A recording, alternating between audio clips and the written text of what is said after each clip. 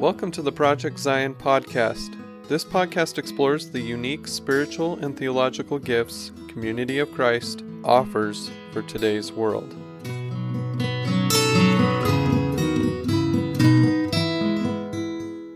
Welcome to the 32nd episode of Coffee Buzz, a podcast conversation with a member of Community of Christ First Presidency.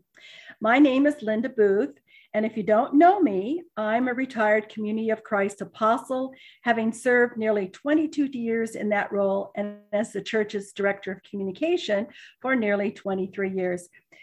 Today, I'm talking with a good friend and colleague, Stacy Cram.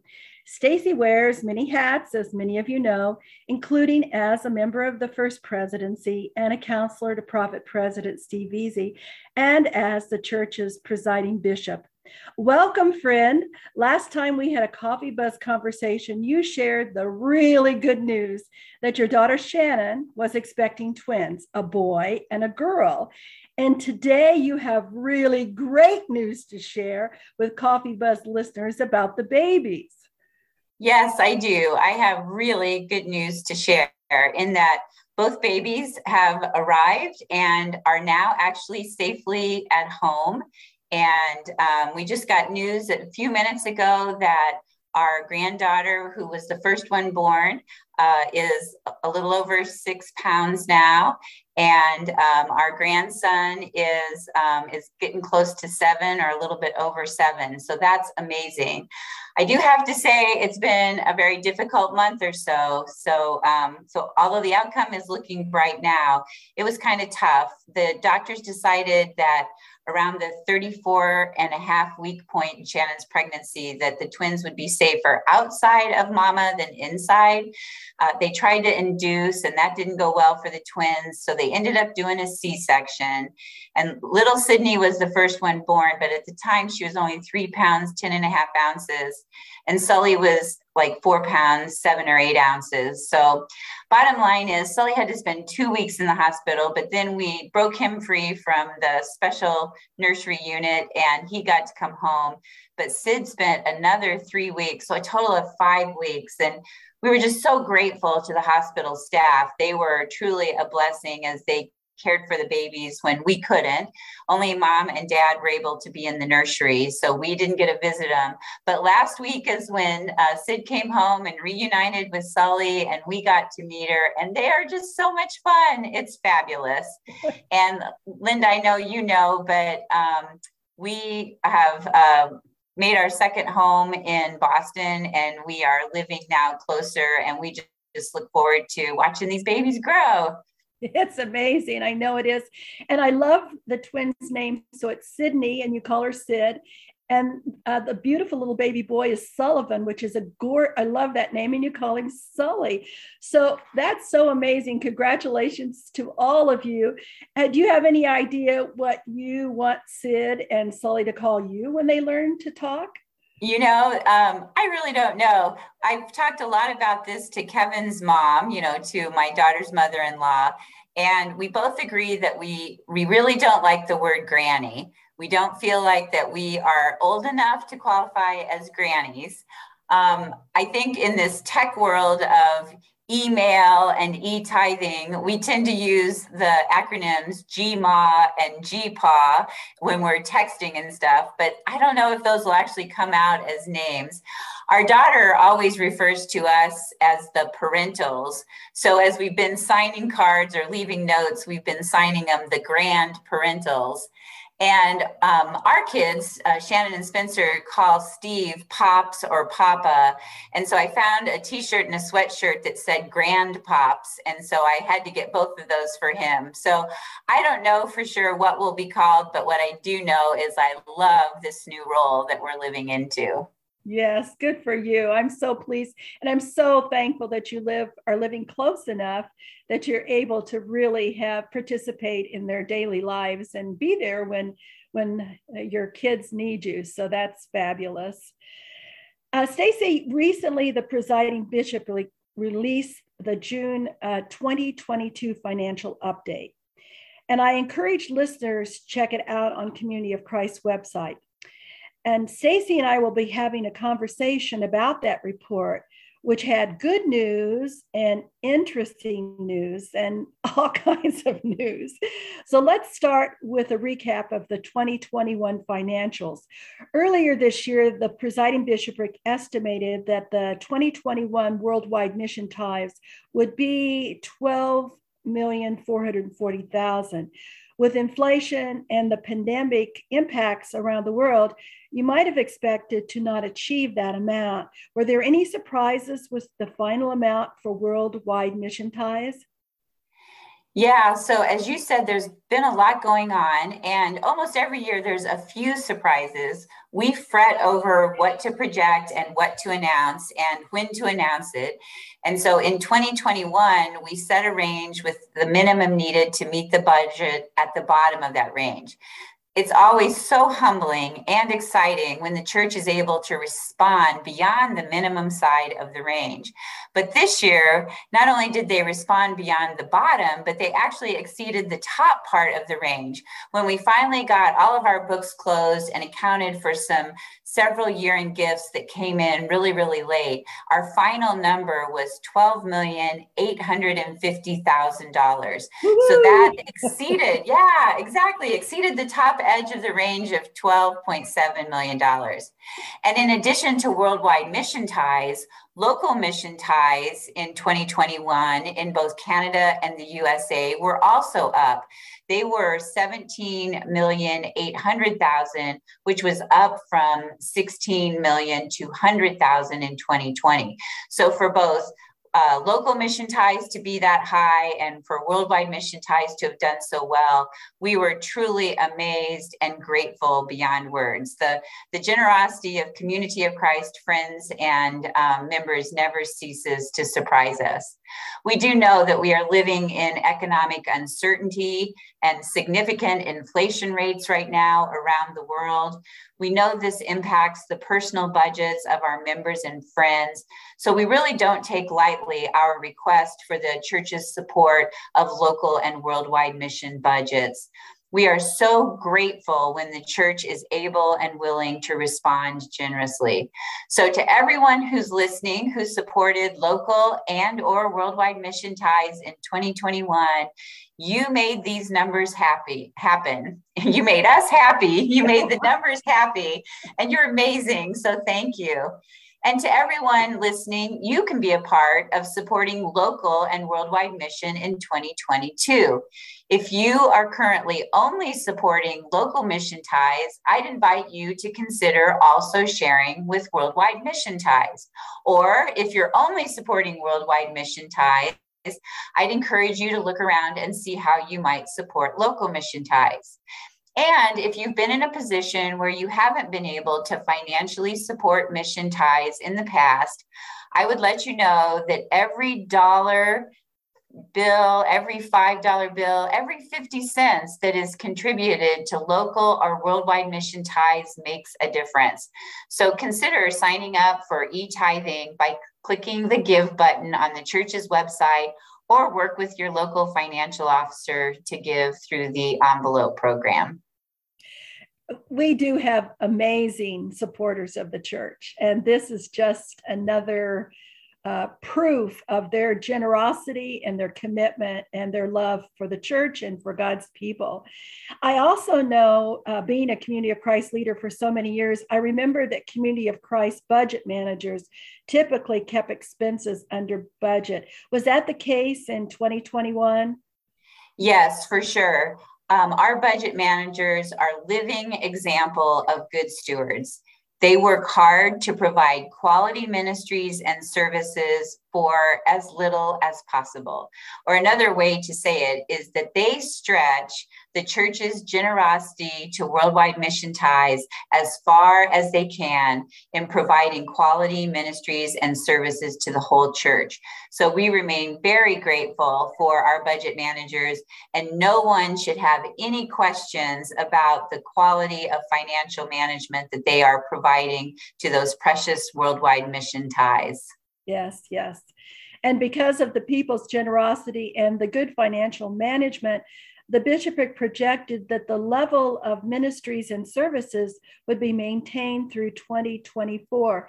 Do you anticipate that the current level of ministries and services, which are so excellent, as you said, will continue through 2024? Yeah, so that's a change for us. We've been working on a 3-year plan for 21, 22, and 23. But as you said, because of the church's generosity, we now feel like we can stretch that plan all the way through 24. For sure, we received approval from the finance board to continue those levels through 23, but they were also leaning into the possibility of 24. So we will reevaluate the accuracy of our projections for 2024 this time next year and determine if it is possible to continue at the same level. At this point, it is clear that significant reductions will be required in 2025 and beyond, but we'll get to that later. For now, we're leaning into how well things are going for the next couple of years. Yes, and we will talk about that later, I know. I also know that most, if not all, of the assets in the endowments held in the USA are in investment real estate, which does not generate income for the worldwide mission budget. Is the bishopric making any progress in selling investment real estate so that that income from endowments held in the USA can become part of income for the budget?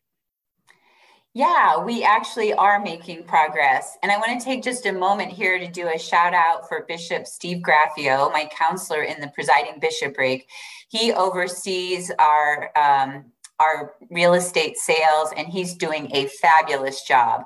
I know that to the church, it probably feels like it's taking forever because we announced that we needed to do this back in 2016. It's been 6 years, but I want everyone to know we have been diligently pursuing leads to make sales of real estate investments and other assets for some time. And slowly but surely, some of those leads are turning into contracts and sales. One example is that we had a big sale of property in the Little Blue Valley area in Jackson County, Missouri in 2021. That's the area that we've talked about before. And that sale resulted in a gain of approximately $1.2 million. And by gain, that means, above book value. So this sale was to a group of mostly church members who partnered together to benefit the church by converting some of the church's investment property to liquid assets at above book value. The presiding bishopric was so grateful for the creativity and generosity of this group.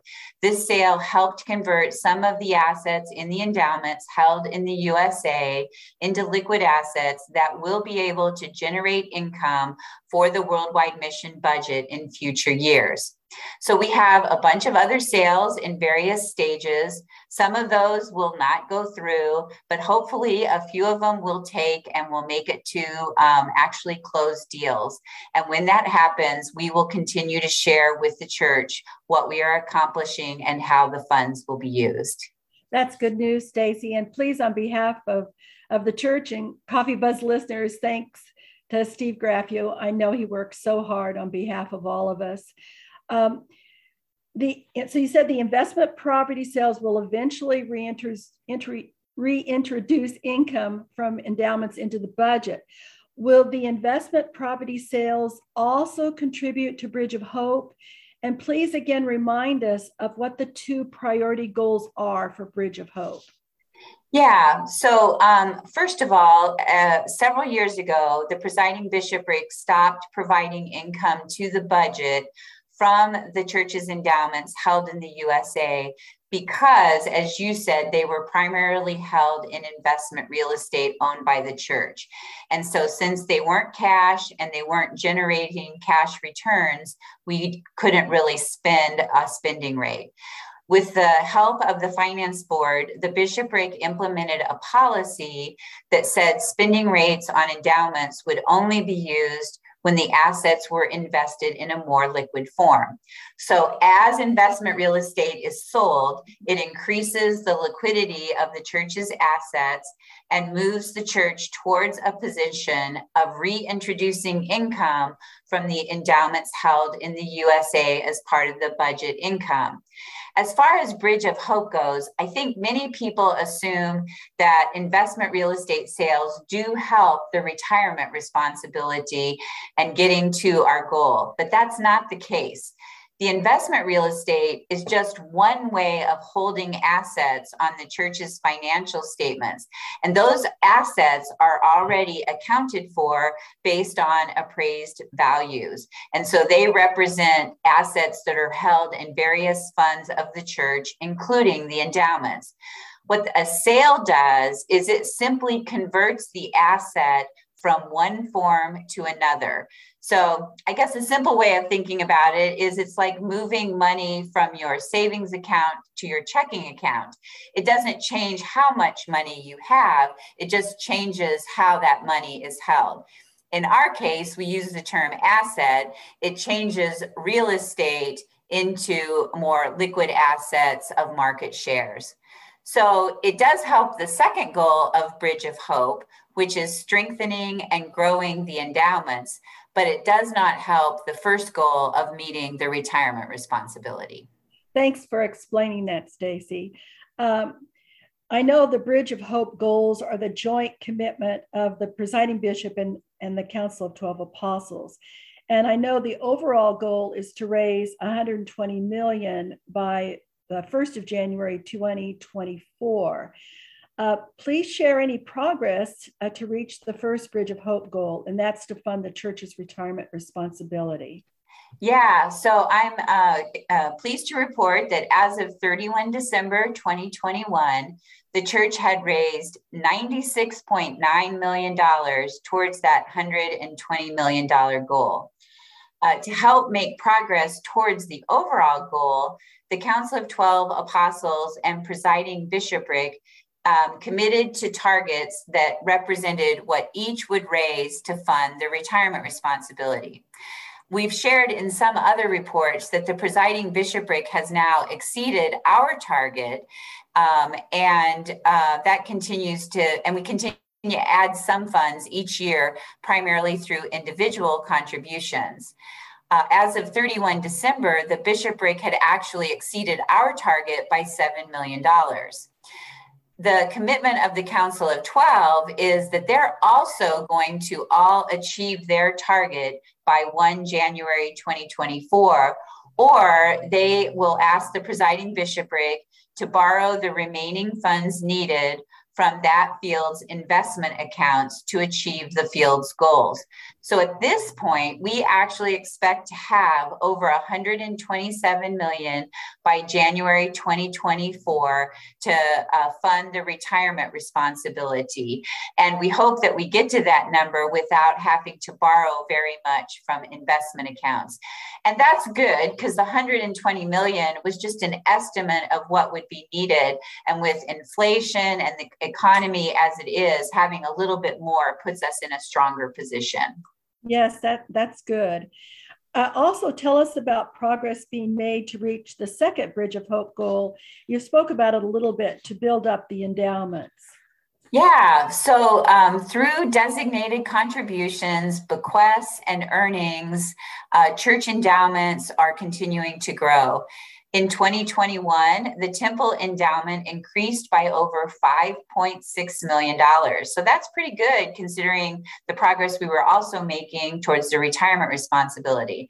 And the worldwide mission endowment increased by over $700,000.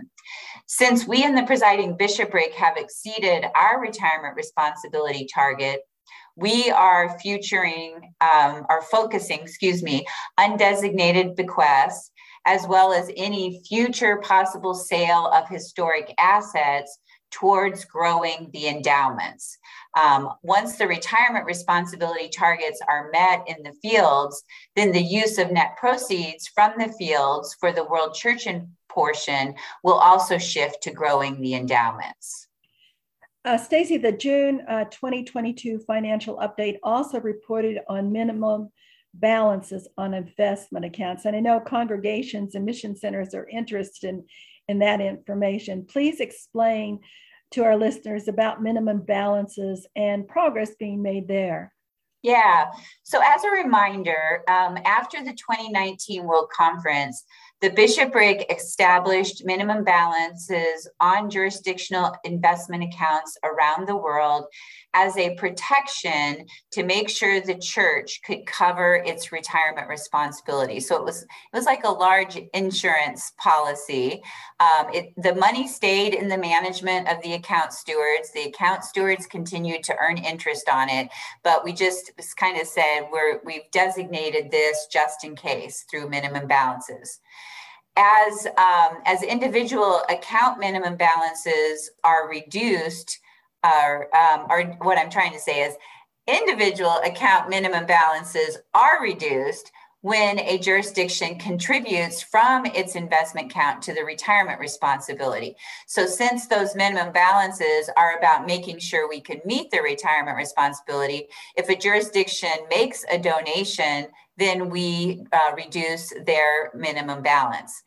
We also, once a year, look at where we are in our progress and then adjust all of the minimum balances. We're really excited to report that as of April 30th of this year, the Central and South America field is the first field in the Council of 12, led by Apostle Carlos Enrique Mejia, that has actually exceeded their target for the retirement responsibility by around $10,000.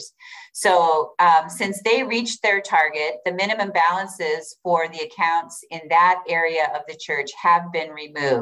And we're so grateful to Apostle Mejia and those in his field that made this happen. Other fields are also making progress. And so we recently implemented a minimum balance reduction based on each field's progress towards their retirement responsibility target. For those who are account stewards of affiliate investment pool accounts in the USA, they will see updated minimum balances on accounts through the AIP Balance app by 30 June 2022. In other countries, account stewards can contact their Mission Center financial officer and they have updated minimum balance information. We'll continue to keep these minimum balances in place on accounts in fields that have not yet met their target. But then when a field achieves its retirement responsibility target, which we're hoping some other fields will meet their targets in the coming months, the minimum balances for accounts in that field will be removed. If a field does not reach its target before 1 January 2024, funds will then be borrowed from the minimum balances in that field to meet the target, and then all remaining minimum balances will be removed. We do want people to know that if a minimum balance is creating a negative impact on mission support, that they don't need to suffer in silence. They should reach out to the Mission Center financial officer, their field support minister, or field bishop, and we'll work with the team to find ways to minimize the impact. The presiding bishopric is very committed to limiting the negative mission impact of minimum balances as much as we are able. And we've made several adjustments along the way to keep mission happening around the world. Well, you have all worked so hard, the presiding bishopric and all the apostles and so many others, Mission Center presidents and financial officers. I really am appreciative of what you've done and the results that you're getting. Yeah, thanks, Linda. It is a team effort and we're grateful for everyone's efforts. So thank you. Absolutely. The June 2022 financial update also shared some exciting news about the opening of the temple complex and historic sites to visitors and tours. The update introduced tour fees. And could you tell us why those tour fees were introduced and their potential impact on the budget? Yeah. So after 2 years due to the pandemic, we are excited to be opening the temple complex and historic sites for tours. In some ways, it's a soft opening because we know the world is still a little bit timid with COVID still raging in many places. The historic sites has preservation fees They've done that in the past and will continue to do that.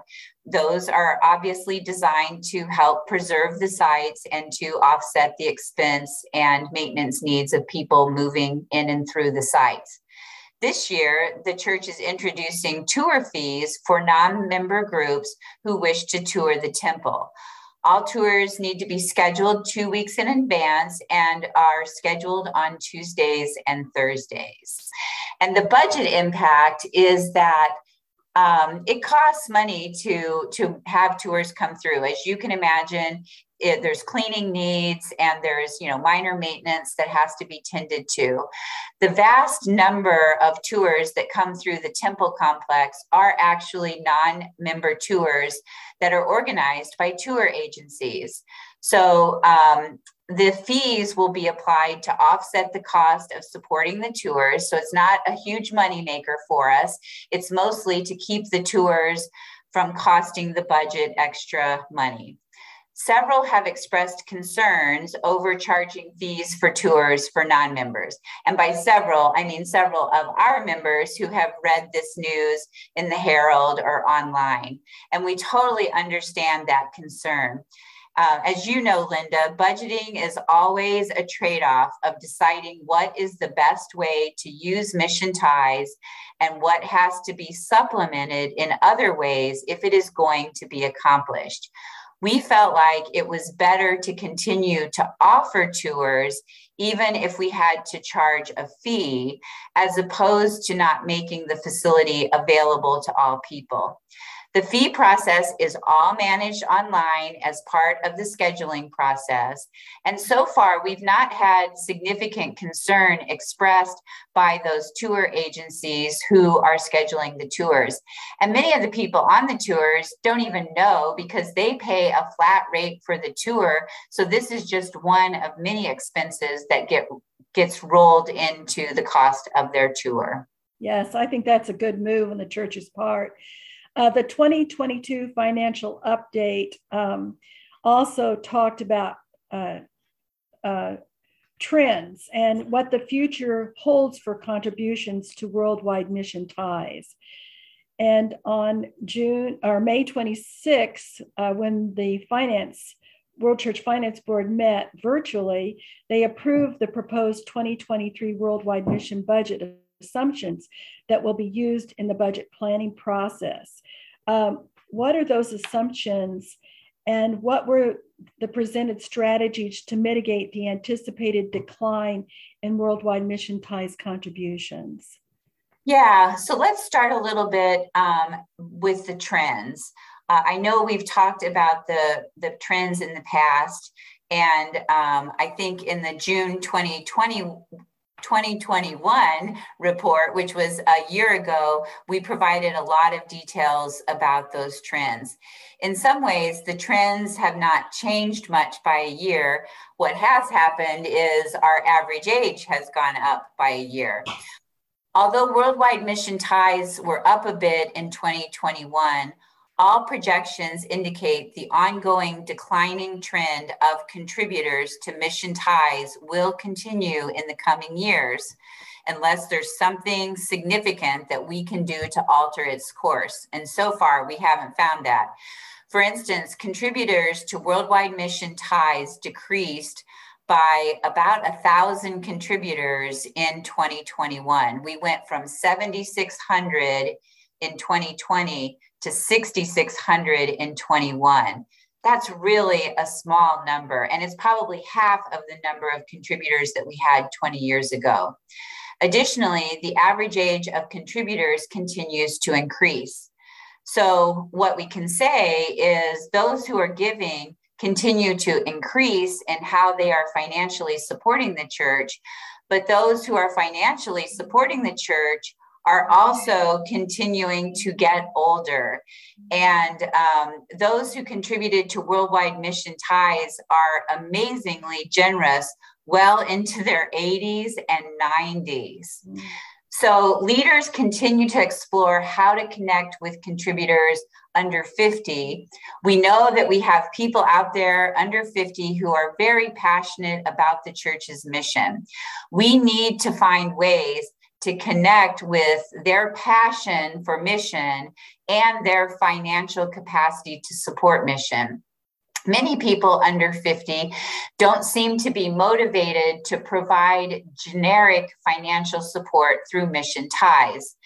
To gain more understanding of how to connect with them, a survey primarily focused on people who are at least historically connected with Community of Christ and under 50 years old was accomplished in May.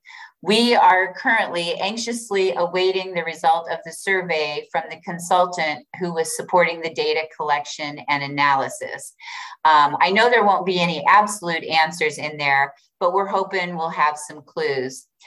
Perhaps some of your listeners to this podcast also have some ideas or suggestions. So I hope they know that they are always invited to share ideas with the presiding bishopric through email or any other means on ways that we might be able to create opportunities for people to financially support the church's mission. The church's ability to continue to support worldwide mission into the future is directly connected with what financial support will be made available by those passionate about the church's mission who may not be financially supporting that mission today. I have to confess, I'm a bit perplexed by this challenge that we face in establishing new contributors. And certainly in my tenure as presiding bishop, we have not really made a dent or, changed the trend, the downward trend at all. But I remain hopeful that if we continue to work together, that we'll find a way to solve it. So we talked about that a lot at the World Church Finance Board because we realize it's going to take all of us prayerfully discerning together to discover the best way to support mission financially in the future. In the meantime, the World Church Finance Board did approve our budget assumptions for the 2023 budget planning process. We will be planning around worldwide mission ties being at 11.5 million on the minimum side for 2023. We will be figuring out the details of designated gifts and other income as part of the budget planning process. We will make sure that the 2023 budget has no more than a $375,000 deficit. That may sound scary that we're budgeting with a deficit, but as a reminder, our plan said that we had surplus 21 and 22 so that we could use that surplus to cover deficits in 23 and hopefully 24. And lastly, the Finance Board agreed to the planning assumption that we would use 5% as the inflation rate to increase our expenses. We did share some strategies that we are pursuing to implement in anticipation of declining mission ties. So let me summarize those 6 strategies just real quickly. One we've already talked about, and that's selling investment real estate at or above book value so that the endowments can start providing a spending rate. The second is growing our endowments. And as I mentioned earlier, we are focusing undesignated bequest as well as the possible future sale of historic assets to grow our endowments. And then once the retirement responsibility is met, we'll be looking to use some of the net proceeds for the endowments as well. The third is that we're implementing charging fees for services to cover positions that provide critical administrative support to the field. We started that in 22, and we're grateful for the field's understanding of the need to provide coverage for risk and legal and fiscal services. The fourth is the charging fees for tours, which we just talked about. The fifth is as we move into the future, we are likely going to have to start charging more for resources that have historically been provided for free. And I know that feels very disappointing to people, but again, the trade-off is Do we stop providing resources because we are having to give up staff at some point? Or do we charge for those resources so that we make sure that we have the money necessary to continue to creating resources? And our sixth strategy is that we're exploring the feasibility of partnering with others to use the auditorium in more significant ways as an event or office center. We've done some early work on that with consultants, and we're not really sure that there's a viable market in our area in Kansas City, but we're still exploring the possibilities. Even if we're successful at implementing all six of these strategies, the capacity to replace contributors' support of local and worldwide mission it is not enough. In the future, we collectively will still need to fund mission through the generosity of the body. And so that's why if Mission Ties is not the mechanism that motivates people to financially support mission, we're going to have to find other ways to connect with future contributors. We know there's capacity out there. We know that there are people who love the church and who, have financial capacity. We just have to find the way to bring those two things together. Yes, Stacy, as you talked, a question came to mind, and honestly, what do you and the First Presidency and the bishopric anticipate the future beyond 2024? Are there some realities that the church needs to face with you? Yeah. So as I was just talking about, the church's current generosity in the near term is really good. And because of what they're doing right now, we feel pretty good about 23 and hopefully 2024. Originally, we thought we might have to reset the budget in 2024, and it looks like we can push that off by another year. But as we keep looking out, the projections for 2025 and beyond indicate a significant budget reset is going to be necessary. And that's based on the assumption that that the church will be unable to alter the current decline in mission ties through loss of contributors, and that two, the level of other income will be increased only slightly, but not enough to compensate for the loss of mission ties, and that we won't find that other way to connect with contributors to, increase income through contributions. And the third is that we try to do 3-year planning cycles so that there's some level of stability. So we assume that if we have to make reductions in 25, that leaders and the finance board will want to implement a sustainable budget level that will last for at least 3 years through 27. So that means it's not just enough to cut what we need in 25, we have to cut what it will take to get through 3 years. As I've said in the past, we would say that the financial circumstances of the world church in the next few years are hopeful. So it's hard because I want to celebrate what's happening in the moment. And yet at the same time, I want to be crystal clear to the church that in the not too distant future, we are looking at significant changes to what we may be able to provide in worldwide ministries and services. I honestly don't know exactly what to say about 25 and beyond, but I feel like if we could just get the word out and help people understand that the situation is going to be dire as we get into those not too distant years ahead of us, I feel like that collectively we have the wisdom and the financial capacity to solve this problem. I think people who are even loosely associated with Community of Christ appreciate our identity, our message, our mission, our beliefs. It is just so pertinent and so valuable to the world these days. And I think they want to see our presence influence and flourish in the world. I think people are committed to Christ's mission as embodied in Community of Christ. However, we've got to get that connection and that passion connected to ways to support that mission financially, whether it's worldwide mission ties or some other way.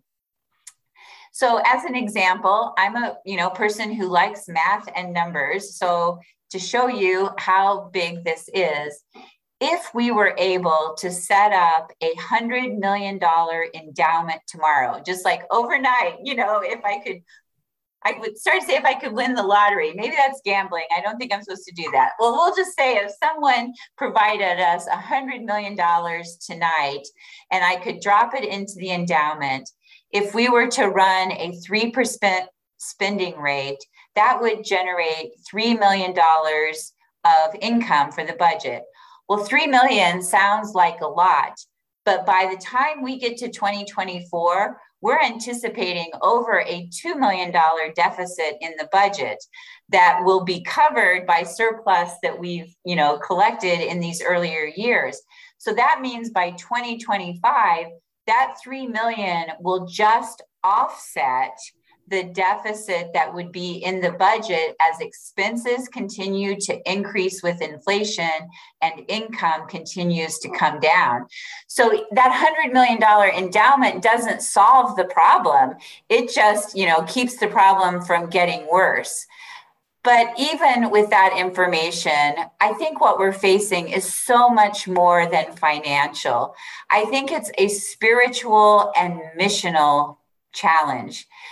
As recorded in Matthew 6:21, Jesus said, "For where your treasure is, there will your heart be also." I know that's a simple scripture. I know we can all quote it, but our ability to really become who God is calling us to be, who the world needs us to be, is connected to our willingness to work together to financially support the missional activities we want to pursue. I'm convinced it is going to take a different way to connect people to mission beyond mission ties, but I literally have no idea what that way is. I keep searching and looking. I keep talking to people. We keep surveying people. I know it's not just up to me. It's up to all of us. It really does take all of us, but I confess it is a burden I take very seriously in both my role in the presidency and my role in the presiding bishopric. So this is my appeal to all of your listeners and to all of their friends and to all of their friends' friends, that we have this fabulous mission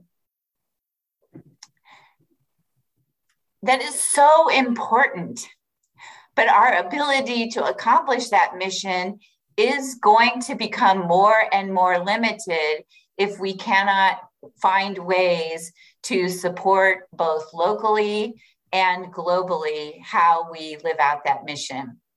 So all I know is that we'll keep trying to do everything we can as leaders to help people see the opportunities for mission that are out there and how we can respond if we work together with our time, talents, treasures, and testimonies. Thank you, my dear sister. As we listen to your words, we feel the burden that you carry and those you serve with. And as listeners, I pray that each one of us will listen to God's call and help us connect to Christ's mission, both spiritually and missionally, in a more passionate and powerful way. And Stacy's given us a challenge. She's been honest with us, and I pray that each one of us will respond to her words and do all that we can to bring, as she said, this fabulous mission that's so important to the world and to God's people. So thank you, my dear friend, for sharing honestly with us. And thank you for all the hard work that you and so many others do. And thank you, Coffee Buzz listeners, for joining our conversation. Please watch for next month's episode of Coffee Buzz I'll be having a conversation with Scott Murphy, a member of the First Presidency and Director of Field Ministries. Thanks, Linda. I really do appreciate the opportunity to share and to be vulnerable with you and your listeners. And although I have days that are darker, for the most part, I am filled with God's grace and God's generosity, and I'm filled with Christ's hope that the Spirit will lead us where we need to go, and we will find our way as we struggle and journey together. And I'm grateful for colleagues such as you that I know are really committed to making it happen. So thanks for all you do as well. Thank you, my friend. And goodbye, Coffee Buzz listeners. We'll connect again next month.